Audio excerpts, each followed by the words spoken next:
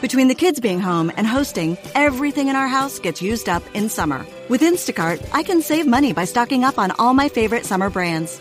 I save time by getting everything delivered in as fast as an hour. And I save myself a sink full of dirty dishes by stocking up on paper plates for the annual summer cookout. Save more on summer essentials? Spend more time enjoying summer. Add summer to cart. Download the app to get free delivery on your first 3 orders. Offer valid for a limited time. Minimum $10 per order. Additional terms apply. Welcome to the Human Capital Innovations Podcast, your go-to source for personal, professional, and organizational growth and development. We hope you tune in often for all things people management, organizational development and change, organizational leadership, and social impact related. Maximize your personal and organizational potential with Human Capital Innovations Podcast.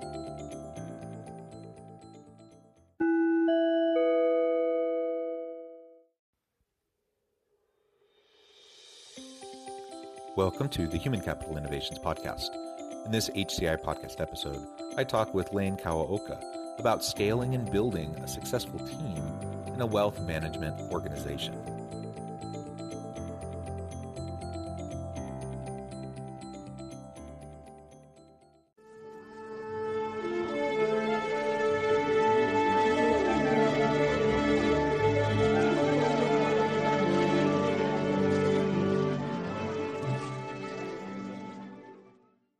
Lane Kawaoka, welcome to the Human Capital Innovations Podcast. Hey, thanks for having me, Jonathan. Aloha, everybody. Yeah, it's great to have you back. I was looking back through my back catalog, and it looks like we had our first conversation in the summer where you shared a little bit about your journey, your background, and the path you took in your own personal development and your own career development.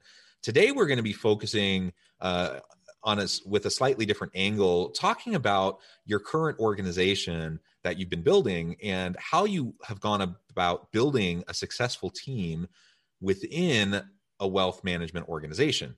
And as we were talking in the pre-interview, just getting caught up and kind of framing out this episode, it came up that I think will be of particular interest to listeners who kind of have that more boutique approach in their own organizations and their consulting clientele. And so hopefully this will be a really insightful conversation that will help other individuals think about how they build out their teams and reach out to clients with a real customer-centric orientation to drive value in the market. As we get started, I just wanted to share Lane's bio with everybody. Lane Kawaoka currently owns 3,500 plus units across the U.S. He lives in Hawaii and recently quit his day job as a professional engineer with an MS in civil engineering and construction management and a BS in industrial engineering. Lane partners with investors who want to build their portfolio but are too busy to mess with tenants, toilets, and termites, as he refers to it, by curating opportunities in his Hua Deal Pipeline Club, where his investors have personal access to him and know that Lane is personally putting his money on the line too. The Pipeline Club has acquired over $255 million of real estate acquired by syndicating over $25 million of private equity since 2016. And Lane reverse engineers the wealth building strategies that the rich use to the middle class via the top 50 investing podcast, simplepassivecashflow.com. Lane's mission is to help hardworking professionals out of the rat race, one free strategy call at a time. Again, it's great to have you back, Lane, and I'm excited to talk a little bit more in detail about your organization, what you're doing to help your clients, and how you're building out your team to be to create an effective organization. Before we launch into that conversation, anything that you would like to share with listeners by way of your personal background, any context around what we're going to be discussing today? Yeah, I mean, I'm kind of learning at this too, right? And I think it's going to be a great conversation. Like I said, my first life was a professional engineer, working more in the construction industry. Actually built railroad. So I was a construction supervisor of, a lot of blue collar staff, guys in their 50s and 60s without a college or maybe even a high school degree. A little bit different leadership style works. But that's where I kind of cut my teeth leading people. But it doesn't necessarily help me are transferred directly over to working with white collar staff, as I am today. We currently own 4,500 rental units. We have an operations side, and then I have my coaching and consulting side where we work with other high net worth individuals to work with their money. And getting those folks straightened away with staff. It's not quite your spike driving laborer or your machine operator anymore. But yeah, totally. Let's dive into this. Very cool. Yeah, and for anyone who may have not caught our previous episode, Lane really talked in more depth in that previous episode over the summer about his background and kind of his journey and trajectory and the reason why he took the path he did, ultimately finding himself where he is at today. So that could be a useful contextual episode if you're really interested in what we're talking about today. Okay, so now zooming back to the present, and we're talking about your current organization. Tell us a little bit more about how it's grown. You already referred to kind of the different divisions, the different pieces of what you're doing, but how have you built it out and developed it organizationally into its different areas of focus? And then we can start talking about how you started to identify the needs towards building out your team and what went into that process.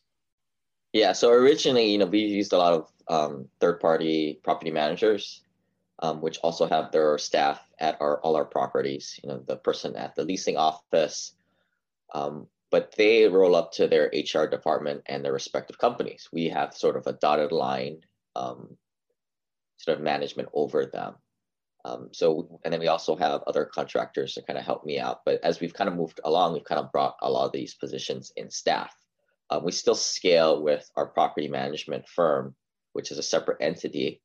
But, a lot of my in-house marketing and customer service staff has kind of been taken over in-house. That's been kind of the general transition over the term. I think when any young company starting out, you're trying to build the systems, you don't know it, right? So I think that's where logically a contractor firm comes in.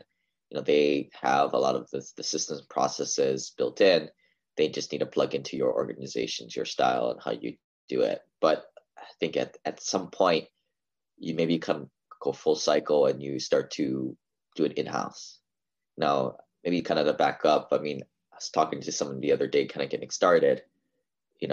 They don't really do any you got to get yourself off the ground first, right? You got to do it yourself, right? Like anybody else. Then I think you start to transition to contracting it out, paying people whatever it costs. It might be a quarterly fee, annual fee, or pay per hour. But I think you got to figure out how that person does it, build a system and process it the way you want it, and then you have to bring in your own in-house. And I think that's the full cycle, right? Yeah, and I think that's a really great description. That's what I've seen personally play out as I've built out my organization as well, and reaching out to clients and such. And you start by bootstrapping, right? And you're just kind of figuring things out as you go. You're doing as much by yourself as you can. You start to bring in other collaborators. Over time, you start to build out contracting infrastructure, and then eventually you get to the point where you need to hire employees to start doing that work. So as you've found yourself going full circle and getting to that stage, how did you start to identify which positions you could still contract out or have third parties do versus which ones you wanted to bring in house first and hire for? How did you go through that process? Yeah, typically the general lens I would look through is if a position is more of kind of a grunt worker, right? It's very repeatable. That is normally the position you start to bring in-house first. The more technical positions, and this can kind of be very when you're building railroad, like the signal equipment, right? It's very technical. It's not a person, right? But it's equipment. It changes a lot. Those are the things that you kind of look to contract out, right? If you're still kind of going with this blended approach, but you got to start somewhere. So look for those things that are just kind of the grunt worker, the repeatable tasks over and over again first, and then slowly move to more of those technical tasks. Or You may choose a hybrid approach where you have a certain base of in-house workers, and then you outsource certain things as industry changes, right? Like marketing is sort of the same thing as technology. Things change a lot, right? Like LinkedIn may not work. It may be TikTok, right? Or whatever is coming up around the block.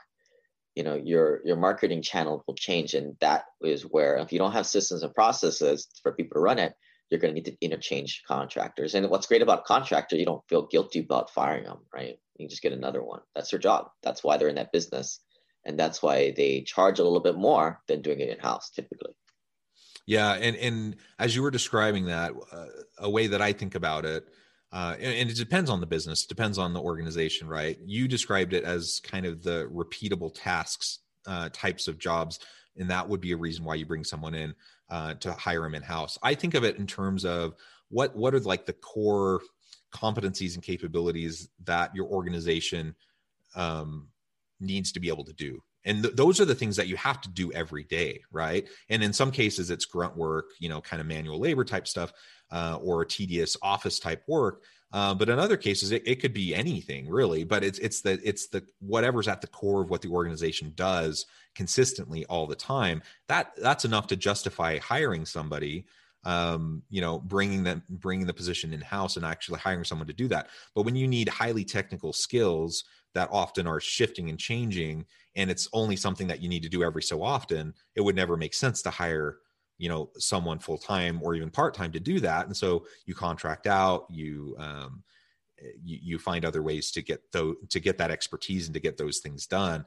And I think that's, that is a healthy way to think about how we scale a business over time, so that we don't get bogged down in high fixed, costs and labor costs that can really drag us down, and rather just focus on what are the things that we need to be able to do and perform consistently day in, day out to add value to the market. We're going to build our team around that. And then over time, depending on how much we scale, we might have to bring in other areas of expertise as well, or we may just continue, like you said, with a hybrid approach and ultimately, get the best of both worlds, where we can have this ever-changing kind of technical expertise external to the company that we contract out, and we have our core group of people in the organization that can help it to run smoothly on a regular basis. Does that sound consistent and fair with what you're describing?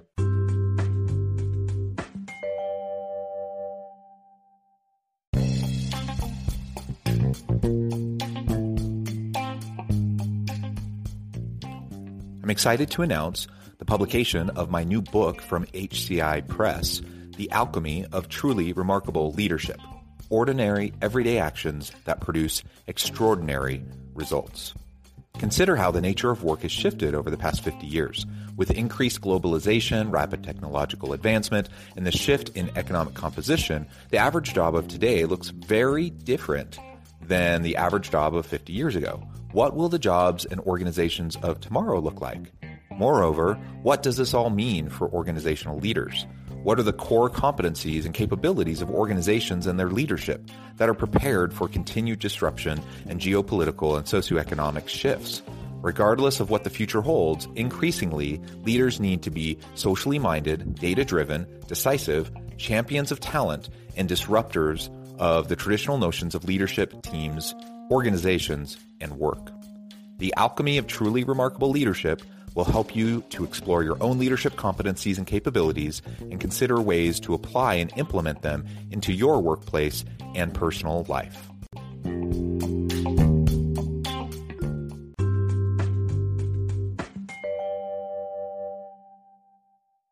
I mean, it's you got to have some sort of, base level way to kind of look how you strategize, how you use these positions. Another way of looking at it too, and I've kind of taken this from past companies in much different industry, is you keep the in-house staff, the managers, right? But you bring in the technical staff under them to work under the person, right? That's another way of doing it. You bring in the contractors under your in-house person who guides them, the owner's rep in that circumstance. Yeah. So I think that's a good way to frame it and to think through, anyone listening who you're struggling with the same questions about growth and scaling and, and staffing strategies. These are a few different kinds of ways of thinking about it and different approaches. So now let's zoom in and, focus specifically on your organization. So now you're starting, you're recognizing you're growing, you're scaling, you're recognizing the need to bring in people in-house, and you've identified those positions that are going to be most important. Where are you at today in terms of your staffing and the size of your team? And what are some of the other considerations that have gone into how you've gone through this, the process of recruiting and selecting and getting, that team put together? Yeah. So right now I'm kind of building up that first ring and rung around me, right? Like the idea is not one person can manage more than 4 to 5 people at a time, direct chain of command. You see it out there. You see very wide org structures, but in traditional management, I mean, you're not really giving your subordinates the time, right? And that's what you really should be doing. Mentoring, coaching, and then providing them with the support. And if that's the theory, I mean, I'm trying to build that first ring around me first, right? And then maybe these persons can get coached up, trained up about the culture, and then ultimately have people under them. But unless you bring people on the bus, see who wants to stay on the bus, you don't start to build this first ring. You don't start to exponentially grow from there. So that's kind of an important growing pain that I'm kind of moving through now. I kind of run a small organization, so I'm kind of very close to kind of the end game and sort of where I want my mature org structure to be. But whereas someone who is running a much larger, maybe 30, 40, 50 staff members, you're going to have to expedite this a little bit, and it's just going to take a while. But that's kind of the first way of kind of going about it. You got to start to build that first group, and like people have come and gone, maybe because we paid them too little bit, or they just weren't a good fit, or maybe we just didn't have our own systems, onboarding system and processes put together that they didn't want to work for us. You never know, right? It's either us or the people. It is what it is. But I think it's a matter of just figuring out who's a good match, who's really like going to put in more work than you pay them ultimately. And that's what you want as a business owner. Yeah, you're looking for potential in the people that you hire, and ultimately, it's not about exploitation of people, but when you're talking about exempt positions, they're non overtime positions. You want people with passion, with energy, who are willing to do what it takes to get the job done. Whether they can get it done in 40 hours or it takes 50 or 60 hours. Ultimately, we want our workers to work in a sustainable fashion so they don't get burned out and they don't leave. But other than that, get people doing the types of things they're good at, that they enjoy doing, and you're going to be able to leverage that passion. And that's really what startups and that young growth companies who are starting to scale, what they really need in that core group. Like you said, that first rung around you need really great people to be in those positions, because they're going, as you continue to scale, they're going to be the individuals that you're going to start to build the outer rings around. And if you don't have the right people there, you're going to have headaches and you're going to falter along that growth trajectory. So I think that's also a really important point. Get people who are willing, especially in a young company, in a small growing company, people who are willing to put in the time and the effort, and recognize that there are going to be sacrifices along the way towards that growth. But ultimately, there's going to be payoffs for those sacrifices, right? And that's why we get into our careers and we do what we do.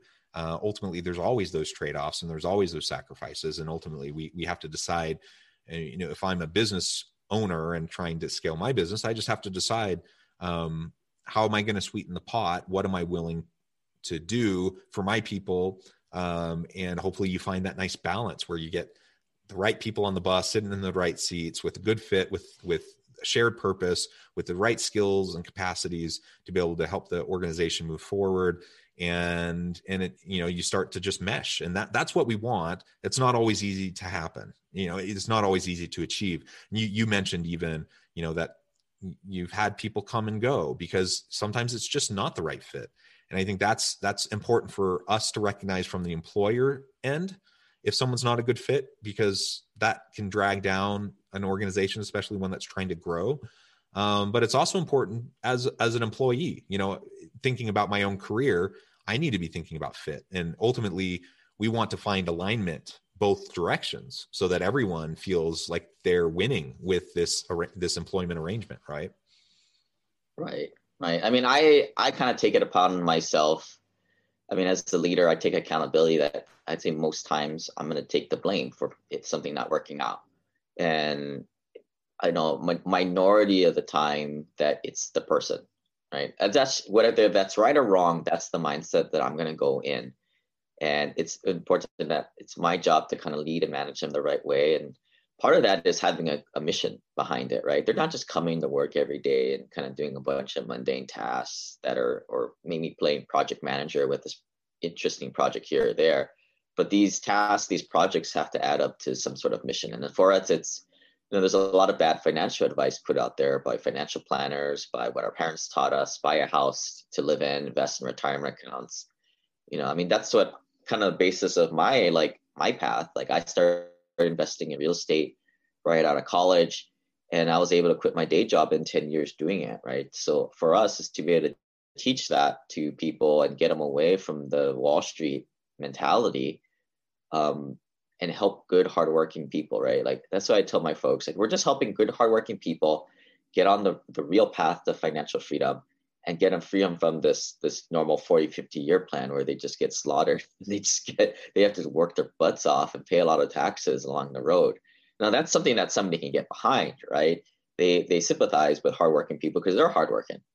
And, we're also helping them the same way we're helping our clients, but like they see that they want to make the situation right. And that's kind of our core mission. And that's something that not everybody gets behind. Some people really like it, like that's why we try and look for folks that kind of align with our style of like, the Robin Hood mentality, steal from the rich, rob for the poor in a way. I like it. Create this, create the righteous justice that is, that hardworking people can get ahead. But the truth is middle-class America are the ones screwed over. They're the ones paying all the taxes that the wealthy don't. And they're paying all the taxes for the poor people, right? Who get the benefit of government entitlement programs. Yeah. So, I mean, that passion, that purpose, that really is so important. And it's different for every organization, right? For your organization, it's about wealth, growth and wealth development and finding, ways to do that. And, name any organization and hopefully they have their vision, their passion, their purpose, and hopefully that resonates and connects with the people who work there. And if it doesn't, you have misalignment and ultimately causes problems for everybody. So absolutely, when I'm looking for someone to join my team, I want someone who believes in what the organization is about, what we're trying to accomplish. And that's almost as important as the background they have and the skills that they have. Because, you can teach skills. You can't always get people to get on board in terms of values and purpose and passion, right? And the energy and just the work ethic and everything that goes into launching a successful business. So ultimately, I think that's an excellent focus. And you've talked about mentoring and coaching and, taking personal accountability and responsibility for the success and the failures of the organization. I think those are all really healthy mentalities to have as we try to lead our organizations and grow and scale them over time. Well, Lane, it has been a real pleasure talking with you. The time has flown by. But before we close today, I do want to give you a chance to share with listeners how they can get connected with you, find out more about your company, and anything else that you would like to say as we wrap things up and just give the final word on the topic for the day. Yeah, so we offer education for folks wanting to build their real estate portfolio, whether that's a rental property out of state remotely where the numbers make sense, or jumping into an opportunity alongside with us, partnering with us. They can go to my podcast, Simple Passive Cash Flow, Passive Investing, or go to simplepassivecashflow.com. Reach out to me. My email is lane@simplepassivecashflow.com. Wonderful. Thank you, Lane. It has been a real pleasure. I enjoy talking with you every time we get a chance. You're welcome back on the podcast anytime. I hope listeners will reach out, get connected with Lane, find out more about his company, what they can do to help you develop yourselves, your wealth, your resources to achieve your life goals. And as always, I hope everyone can stay healthy and safe, that you can find meaning and purpose at work each and every day. And I hope you all have a great week.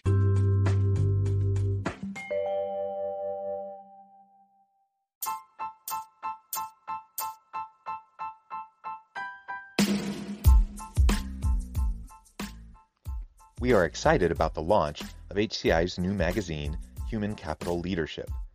Human Capital Leadership is a free, interactive e-magazine designed to help individuals, leaders, and organizations find innovative approaches to maximize their human capital potential.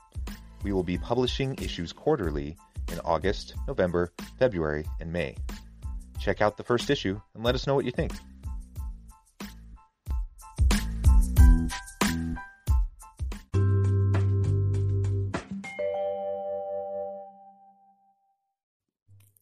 Thanks again for joining us for this episode of the Human Capital Innovations Podcast. I hope you stay healthy and safe and that you have a great week.